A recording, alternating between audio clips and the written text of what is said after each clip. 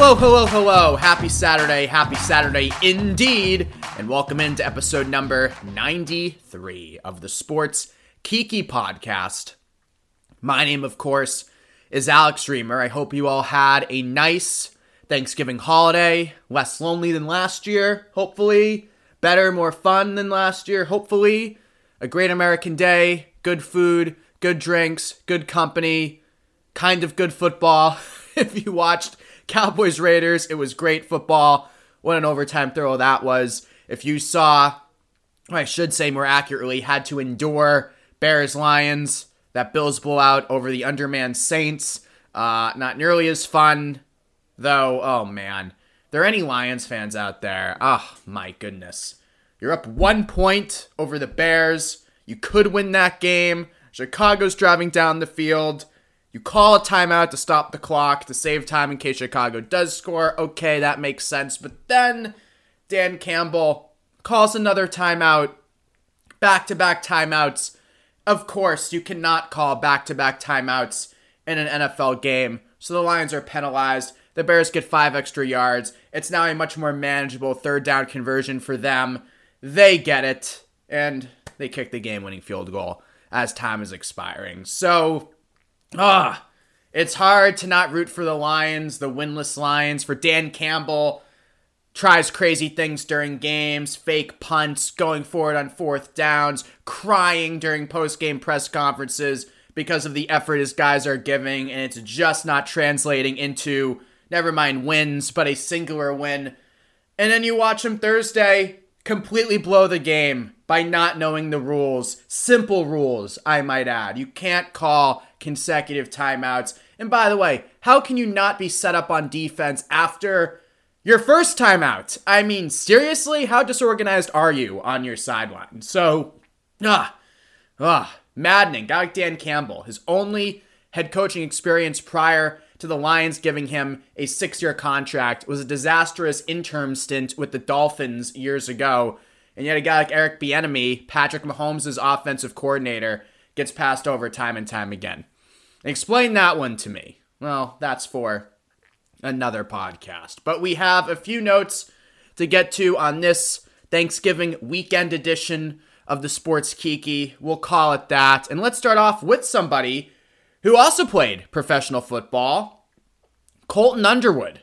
Now, we've talked about Colton before on the past when he publicly came out as gay on Good Morning America in September. Right after that announcement, Netflix came out, boom, with a promo for his new Netflix special coming out. Colton going through his new life, his new journey as an out gay man. That debuts this Friday, December 3rd.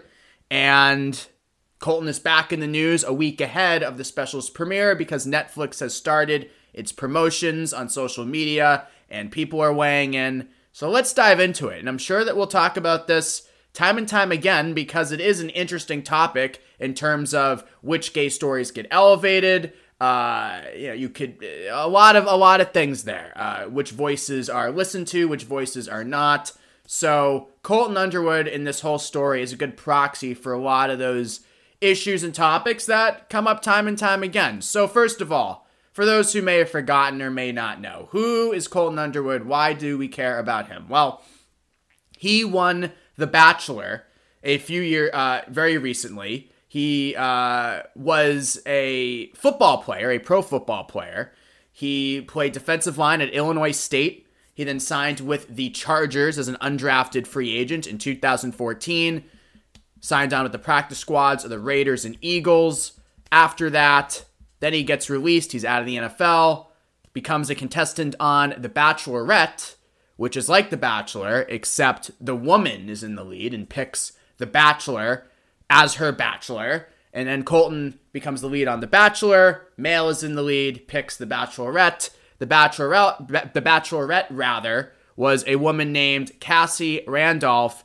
And that is where the struggles really began for Colton Underwood and the avalanche of deserved bad press. And we get to where we are today. So in September of 2020, we find out that Randolph filed a restraining order against Underwood, alleging that he stalked her outside of her Los Angeles apartment in her parents' Huntington Beach house. She also says that Underwood sent harassing text messages using an anonymous number and installed a tracking device. Yes, a tracking device underneath her car. So these are serious allegations. They are creepy allegations. Randolph was granted a temporary restraining order against Underwood. So that is where Colton Underwood has been for the last year or so. Then this past September, he comes out as gay on Good Morning America with Robin Roberts. He cries. He's very emotional.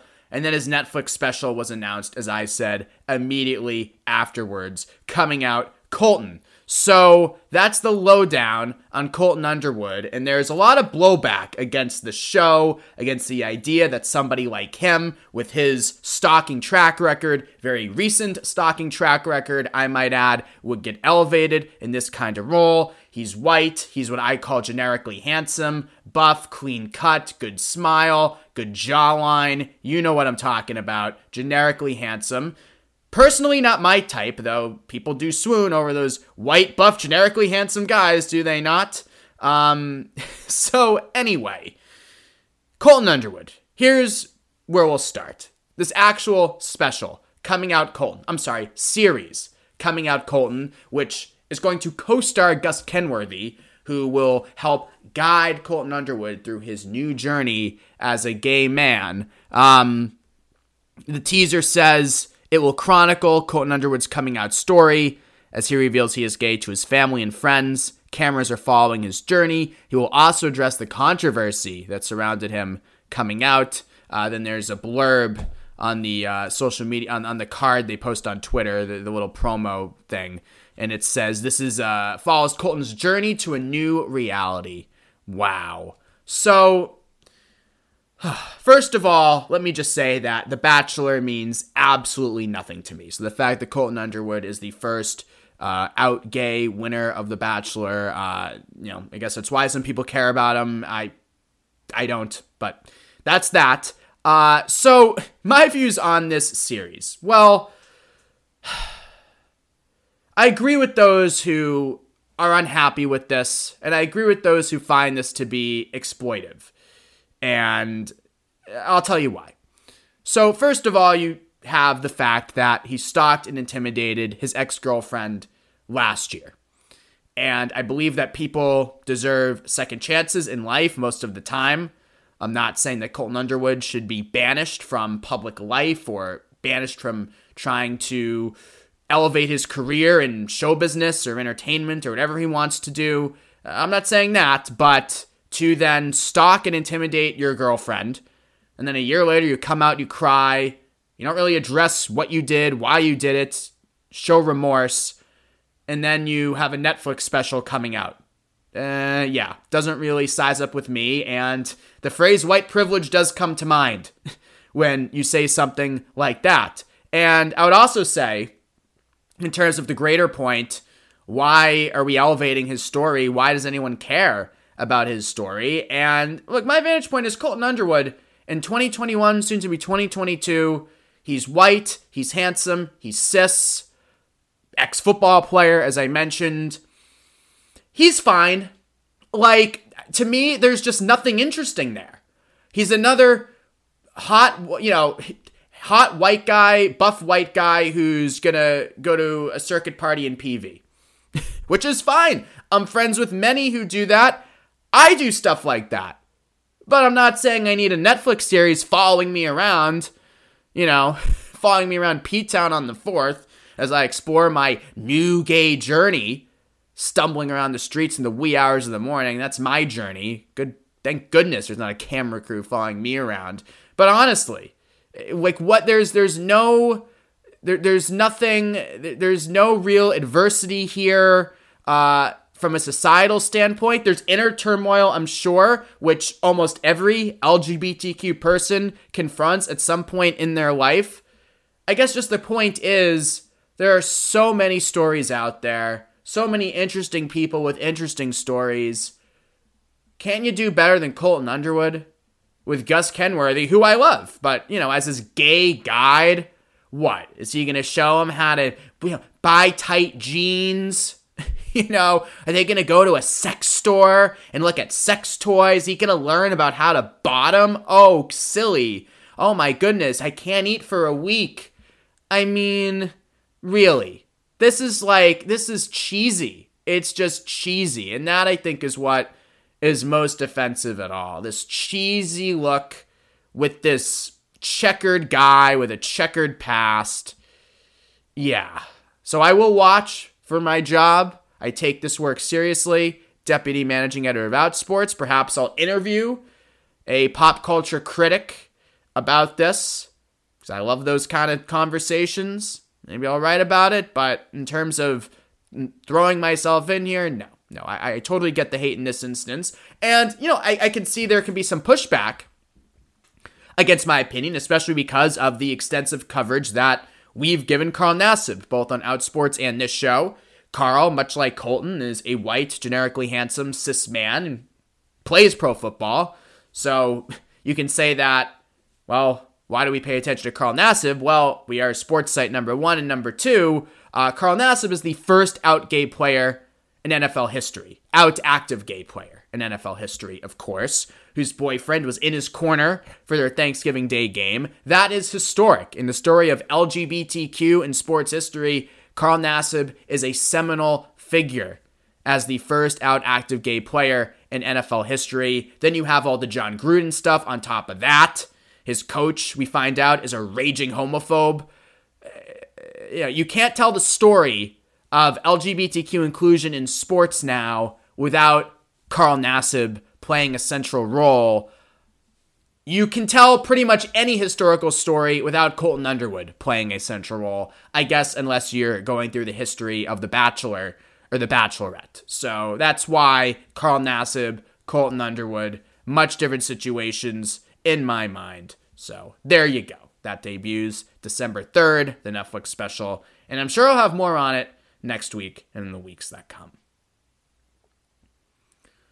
Okay, a good story that we had on Outsports this week was by one of our great contributors, Ken Schultz. It covered Lewis Hamilton, who won the Qatar Grand Prix recently. And the racing champ wore rainbow colors as he crossed the finish line. He'll wear those rainbow colors for races in Abu Dhabi and Saudi Arabia as well. Hamilton said he wore the rainbow colors to spread awareness about LGBTQ people and their dire situation in Qatar and Saudi Arabia and Abu Dhabi and countries in that region. He said, I do think as these sports go to these places, they're duty-bound to raise awareness for these issues. And these places need scrutiny and need the media to speak about these things. And I say bravo. Bravo. Qatar is hosting the World Cup next year. The Winter Olympics are going to Beijing in just a few months, as we know. As I think we may have talked about this last week or the week before, slightly different in that the Winter Olympics are in Beijing, just like they were in Sochi, Russia in 2014, because nobody wants to host them anymore. I mean, the IOC just doesn't have any options. Now, they should look inward and ask why do only authoritarian regimes want to host us these days? But they don't. The World Cup could be hosted pretty much anywhere in the world, and yet organizers chose Qatar, where being gay, engaging in sex acts with a same-sex partner can result in imprisonment. It's illegal. It's a bad situation there. Now, the Qatari government, of course, says, no, LGBTQ fans will be welcome at the World Cup. We're even going to fly the rainbow flag at our stadiums. And yeah, if you are an out player playing in the World Cup or an out fan going to Qatar for the World Cup, nothing will happen to you. I mean, this is all a PR game for the Qatari government. They don't need anything to happen. But that doesn't change the situation for the LGBTQ people on the ground in Qatar who were there before the World Cup arrives and who will be there long after the World Cup leads. So if you have these sports bodies staging events, the Qatar Grand Prix, the World Cup in Qatar, in these vehemently and hostile countries to LGBTQ people, then if you're an athlete, Yes, what Lewis Hamilton did is awesome. Wear rainbow colors, the pride flag, the progress flag. Get that out there. This is an example to follow. Stand up and say, yeah, we're just not going to sit here and accept the state-sponsored narrative that no, yeah, being gay is illegal in our country, but, it's great here to be a gay person. Like, no, that's such BS. And good on Lewis Hamilton for calling that out through his attire. And I hope that we'll have more call out Qatar as the World Cup approaches. So this dovetails nicely into the final topic I want to get to today. Peng Shuai is the WTA tennis star who has been in the news for the last week. She is one of China's most revered athletes, and she accused a former prominent official in the Communist Party of sexual assault on Weibo, the popular Chinese social media app.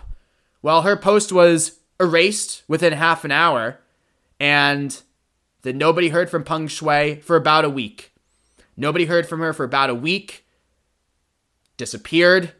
No activity on social media. I mentioned that her post no longer could be found. And then, about a week later, as cries persist, where is Peng Shuai?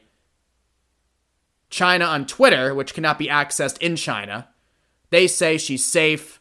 She's then spotted at a few events as well. Then she spoke by video to IOC President Thomas Bach, but she seemed very stilted, very scripted. I mentioned there were photos and videos of her at a restaurant and youth tennis event sent out by Chinese state media outlets via their Twitter accounts. So she's alive, but she being held captive, prisoned.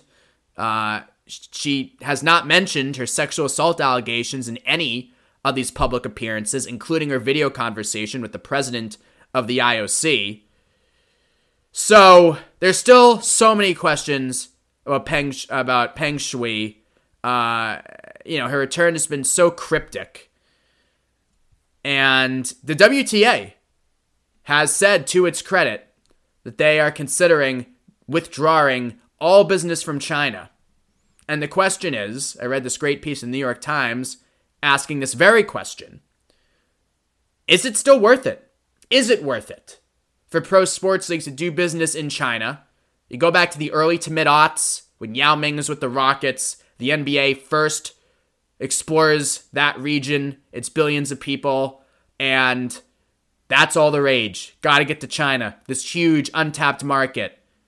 And now the question is, as its government becomes increasingly authoritarian, as it continues to commit genocide against religious minorities in the western part of the country, are you really going to stay in business there? The NBA has faced a lot of these questions over the last couple of years, dating back to the Daryl Morey tweet, where he expressed his support for the Hong Kong democracy protesters on Twitter in fall of 2019, and then the Chinese government replies by pulling Rockets games from its state-sponsored TV stations. And the NBA has been in trouble ever since, apologizing to China. LeBron, for all of his outspokenness on social justice issues, has kept quiet, even saying at one point that he doesn't think Daryl Morey knew enough about the situation in Hong Kong to speak about it. So now we're coming at a breaking point here.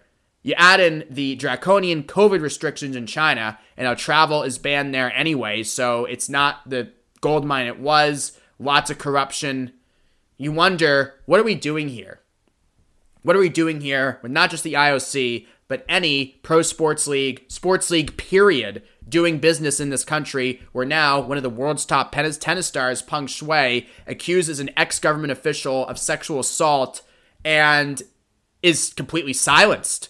And now you wonder, what's happening to her? So, ugly story out of China, international sports, and the Winter Olympics are coming in February. There's been talk about the U.S. staging a diplomatic boycott. I'm sure we'll talk about that more as the Olympics draw closer. It's a tough call. I mean, a diplomatic boycott is more symbolic than anything else because athletes are still competing. But if you boycott entirely from the event, you are robbing athletes from the chance to do what they've been trained to do for their whole lives. And with the tenuous state of the world due to COVID, you don't know when these opportunities come again. So there's that factor of it too when you talk about an official boycott. So lots of thorny issues to delve into. And I look forward to doing that as we can move on the Sports Kiki. Thank you as always for listening. Episode number 93. As always, if you have any show ideas, guest ideas, send them my way. My Twitter account is at AlexReamer1. That again is at AlexReamer1. So long, everybody. Talk to you next week.